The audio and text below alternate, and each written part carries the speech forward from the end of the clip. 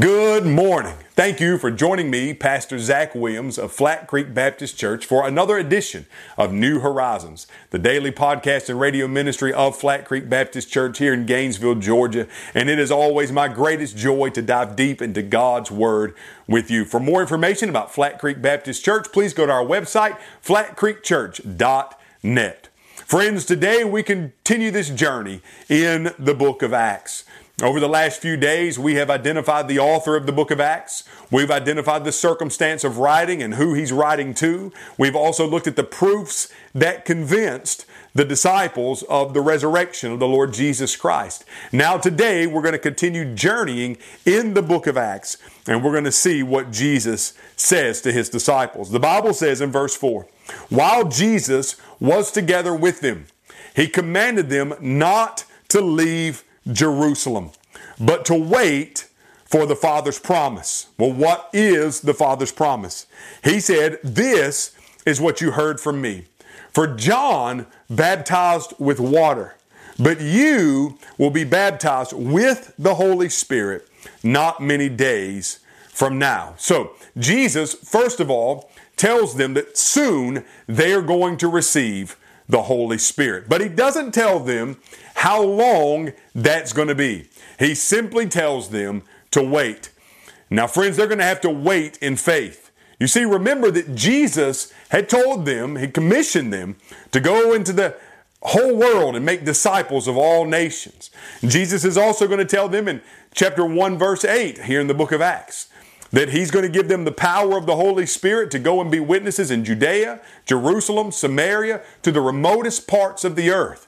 And so there is going to be a natural tendency inside of these disciples, as soon as Jesus ascends, to immediately go out and begin to try to fulfill the Great Commission. However, their commission or their ability to fulfill the Great Commission will fail if it is not empowered by the Holy Spirit. And friends, that's a word for the church today. Do you know right now that Barna Study Group has done a study, and that 60% of professing believers in America do not believe in a literal Holy Spirit? 60%. 60% of professing evangelical Christians in America say that the Holy Spirit is nothing more than a symbol of God's power. Friends, that should shock us all. And when we look at the text here, understand something. If they had gone forth without the empowering of the Holy Spirit, their mission would have failed. And friends, us in the church today, if we proceed on without the Holy Spirit, you can rest assured that whatever endeavor you and your church try to accomplish, if you try to accomplish it without the Holy Spirit of God, you can trust that it will fail every single time. And perhaps the reason the church today is in the mess that she's in is because 60% of people that are filling our pews don't even believe in a literal Holy Spirit. And friends, I'm telling you today, the Holy Spirit is alive and the Holy Spirit is well. He is active. He's a real person and he is God. And he is alive and active in the hearts of believers. Now, the apostles, they had to wait.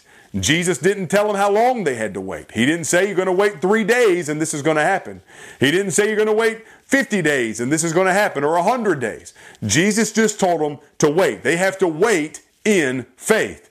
Jesus said for us to wait. We're going to wait until this happens. We know that we cannot fulfill the Great Commission until the Holy Spirit has come. How many times do we in the church, we have a great idea, we have a great ministry, but we get ahead of God. We go ahead of Him. We try to jump the gun without just holding for a moment and waiting and praying and making sure this is what God wants us to do. But the disciples, they give us a great lesson. They do exactly what Jesus tells them to do. They wait. But what are they waiting for? Jesus says they're waiting for the promise of the Father. And here is the promise. The promise is, just as John baptized with water, so you are going to be baptized with the Holy Spirit not many days from now. So the Holy Spirit, which was promised by Jesus in the book of John 14, 15, and 16, is now going to come. The one Jesus calls the Helper, the counselor, the comforter, the friend. This one is going to come. And when he comes, you're going to be empowered from on high to fulfill the mission that God has given you to fulfill.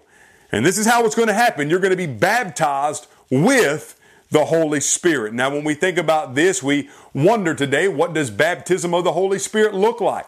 Does this mean that we're going to be suddenly filled with the ability to speak in tongues, or that we're going to be suddenly filled with the ability to go and heal and speak prophecy? What does it mean to be baptized in the Holy Spirit? Well, friends, it's very evident from Scripture. You could go and trace out many different scriptures, but what you'll find is that you and I are baptized in the Holy Spirit the moment of our salvation. So the moment we confess and profess Jesus Christ as Lord, the Holy Spirit indwells us. He does the work of regeneration and renewal in us. That's Titus chapter 3 and verse number 5. We are regenerated and we are renewed. The Holy Spirit now in us. The very presence and the power of God is in us. Now, it doesn't make us God. It doesn't make us divine. It doesn't mean that we're able to speak worlds into